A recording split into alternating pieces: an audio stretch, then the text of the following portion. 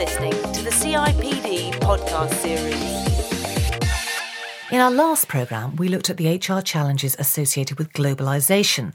However, as we'll hear in this programme, there are many more factors driving significant changes in the ways HR organises itself to deliver objectives for the organisation.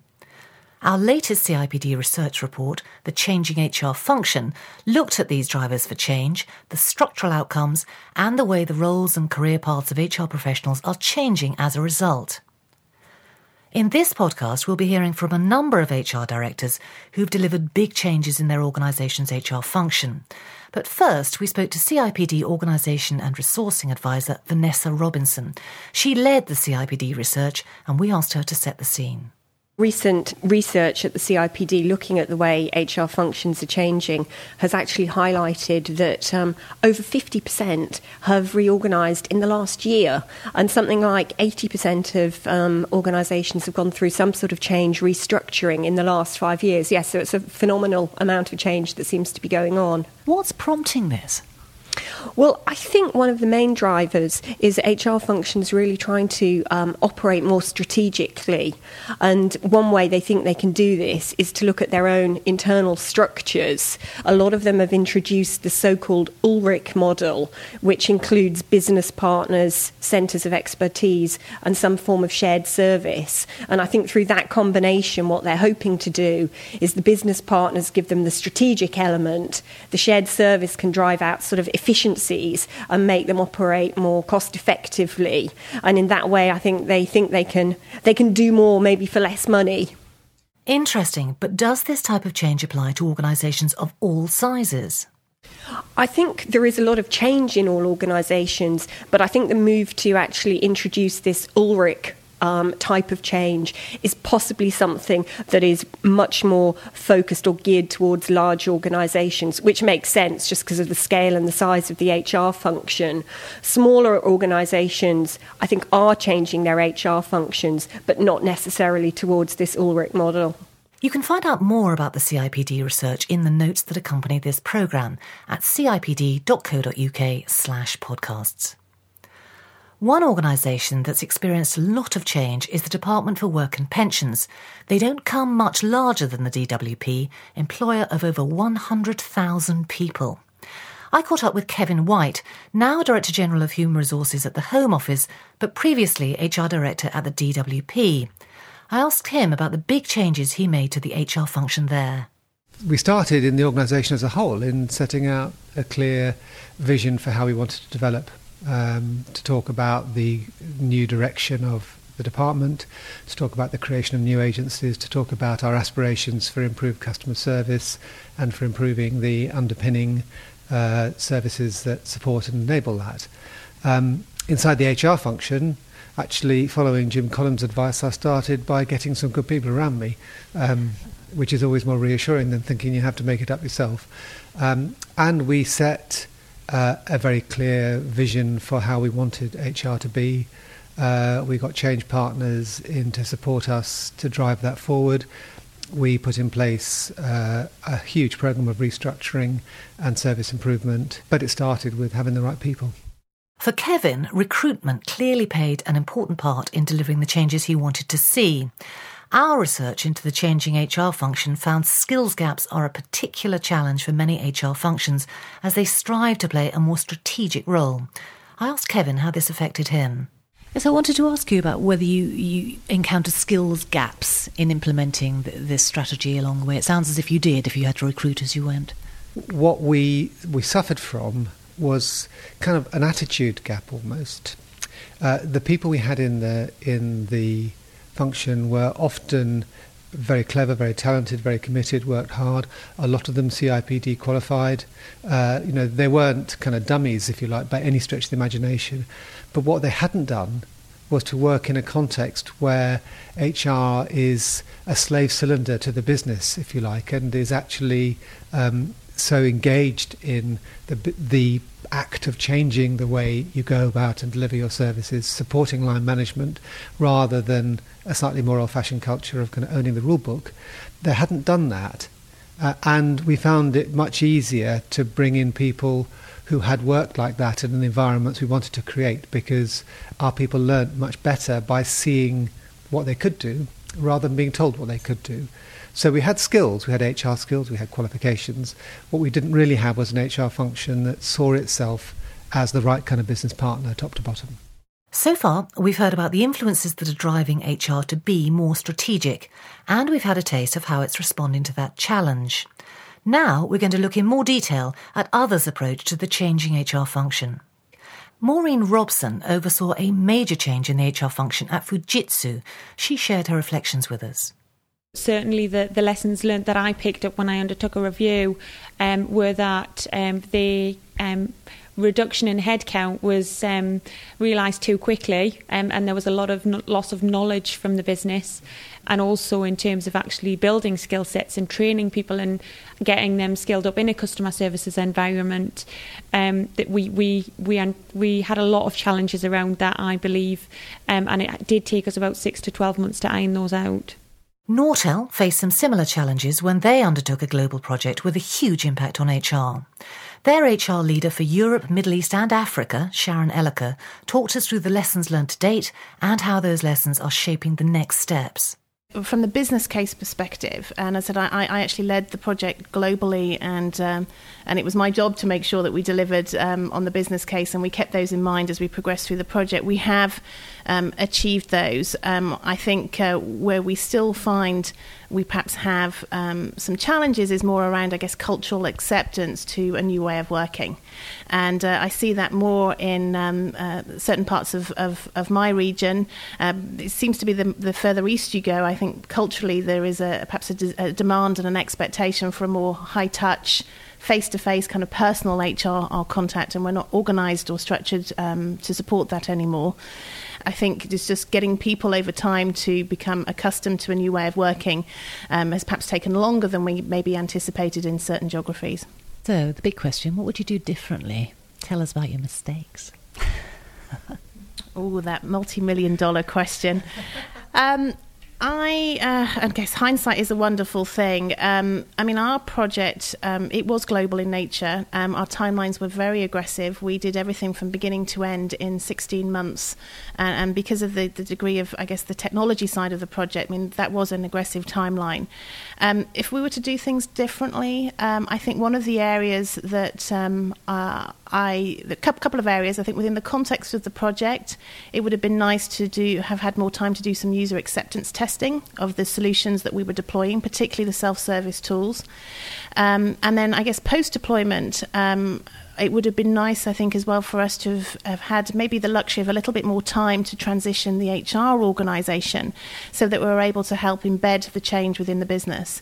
As we deployed new processes and new technology, we also radically reshaped and reorganised the way that we were structured within HR, and also saw a near 20% global reduction in headcount. And I think in hindsight, we'd have probably embedded the change more quickly if we hadn't been so aggressive in our own kind of transformation organisationally, and it probably meant that the overall transition took longer than it would have done if we'd have had everybody in place to support the change. You're listening to the CIPD podcast series. We've already heard from Kevin White about the challenges he faced plugging skills gaps when he was restructuring at the DWP. But what other obstacles did he face? Our workforce had to reduce by 30,000 from 130,000 to 100,000. So we had to manage the psychology of that. We had to work in partnership with our trade unions. We had very, very kind of powerful public sector trade unions. So there's all sorts of significant issues of that kind to address.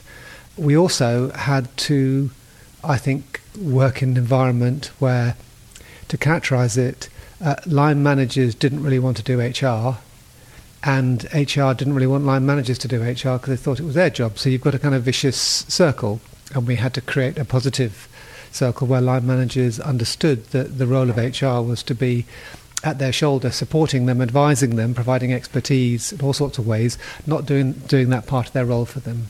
And that's a huge cultural change, which it still needs to be made, doesn't it, across many parts of the public sector and probably other sectors as well. Our research into the changing HR function picked up on this balance of responsibility between HR and line managers. I asked CIPD advisor Vanessa to tell us more about the impact this is having on HR. We seem to be hearing more and more about HR departments polarising into these two activities, that at one end you've got strategic people thinking about the business, the core business objectives of the organisation as a whole, and at the other end there's the day-to-day managing of people administrative matters. Are you seeing that more widely now, rather than the whole thing being in one melting pot together? I think you are seeing some interesting polarisations. That's one example where you've got the people being more strategic and then the more general people management. But I think we're also seeing the people management activities more and more are actually being done by the line and not necessarily within the remit of people working necessarily in the HR function. And that gives some interesting new challenges, and I think that's why people are reorganising, or rather they're struggling when they're reorganising, is because actually it requires possibly new skills and capabilities for people in HR and also people in the line who are maybe having to take on people management activities that previously they didn't have responsibility for. Yeah, it's an interesting question where you draw that line, isn't it? About, where does the responsibility for actually managing real people working the organisation lie? Is it in the HR team or is it the line manager? Different organisations really do address this differently, because in some organisations they very much don't think that their line managers have the capabilities and are happy to have more people within HR. That model works for them, whereas in other organisations they do believe very strongly people management is what every manager should be doing. It's part of their management responsibility. But I think as long as both HR and the line understand what each of their respective roles are, then they should be able to work effectively towards the ultimate goal of getting better business performance. But it's when tensions start to exist between the line and HR, or there's misunderstandings, that possibly you don't start to get the best people management results effectively. Getting line managers to take on responsibility for managing people well is one side of the equation. But for Lloyds TSB HR Director Stephen Smith, HR's direct role in delivering wider business objectives is at least as important. I mean, obviously you do have very strong views about how HR should fit into your business. Don't see it as an add-on, don't see it as a support service, see it very much as part of the business. How are you making that happen? Okay. Well, for me, the really critical thing is that HR isn't actually a partner to something, it's a partner in something, and that something is a business. So it's really, really, really important that I think that people understand that thinking commercially and demonstrating commercial competence is actually what gets them that desired seat at the table. It's not being a great HR practitioner. That's a kind of given. That's what the people in the business expect you to have. So how are you giving them that? How are you giving them that understanding of the business? Well, I think the key thing is actually to show people that there's nothing that difficult about it. So what I've been doing is spending my training budget on things which are nothing to do with HR at all. I've been teaching people how to sell, how to prospect for leads, how to network commercially. I've been teaching them how to become creative and innovative, and how to prospect for new business. And guess what? HR people can do it perfectly well. And do they do it? And they do it. There are loads of great examples. I have HR people now who are bringing in new business for Lloyds TSB, not instead of doing their day jobs, but just as part of doing their day jobs. And it earns them a different kind of respect and a different kind of value in the business that they're a partner in. Just going back to the way that you've been training your HR people into the business, it's just occurred to me really to wonder, obviously traditionally we've seen people come out of businesses and into the HR function. Are you expecting some of your people perhaps to go the other way now? You might lose some of your HR people actually into core banking roles. Well, I really hope that happens. To me, HR as part of the kind of the overall executive career path is a really important statement of success. At the moment, to say to HR people, acquire commercial skills and it'll stand you in good stead is one thing. But if I can't show them that people from other parts of the organisation see working in HR as a valuable piece of development and a valuable step on their career path, then I haven't done the whole job. I actually have people moving into HR from other parts of the business. What I've got to do now is to show that in time I can successfully help them move out. And I've already demonstrated HR people can do the selling bit. I've got the proof. And how will you measure success when you've done it? I think some of the key measures, though, for me, will be that some of the great ideas and some of the great innovations around a big organisation like this one will actually become evident and more widely used across the whole business, and that for me will be the tick in the box. That'll be the sea change. An interesting perspective from Stephen there, and there's clearly a lot of change taking place in the shapes and roles of HR functions. We've heard from HR professionals who've been through such change processes and touched on some of the lessons they've learned. But what does the future hold? I asked Vanessa to summarise the pointers in the CIPD research. Well, I think certainly the level of change, my guess is anyway, is that it will stay pretty much at this high level for the coming years, mainly because these changes aren't actually quick fixes. And so just by the level of activity going on this year or in the last year, I don't think those are probably all complete. I should think most of them are work in progress. Beyond that, my guess is the level of change, restructuring is going to stay at quite high levels. As organisations change themselves, HR will continue to need to respond to change as well as to sort of lead it itself. So yeah, I don't see much fall off. Whether it's responding to it or leading it, it seems fairly clear that change is going to play a continuing role in the lives of HR professionals, not least in shaping the structures and roles of the HR function itself. If you're grappling with any of the issues covered, then you can find out more in the notes that accompany this podcast at cipd.co.uk/podcasts, including more details of the research Vanessa's been talking about. In our next programme, we'll be bringing you a new year look at the trends and challenges likely to be having an impact in 2008, based on interviews with some of the biggest names in HR. Until then, goodbye.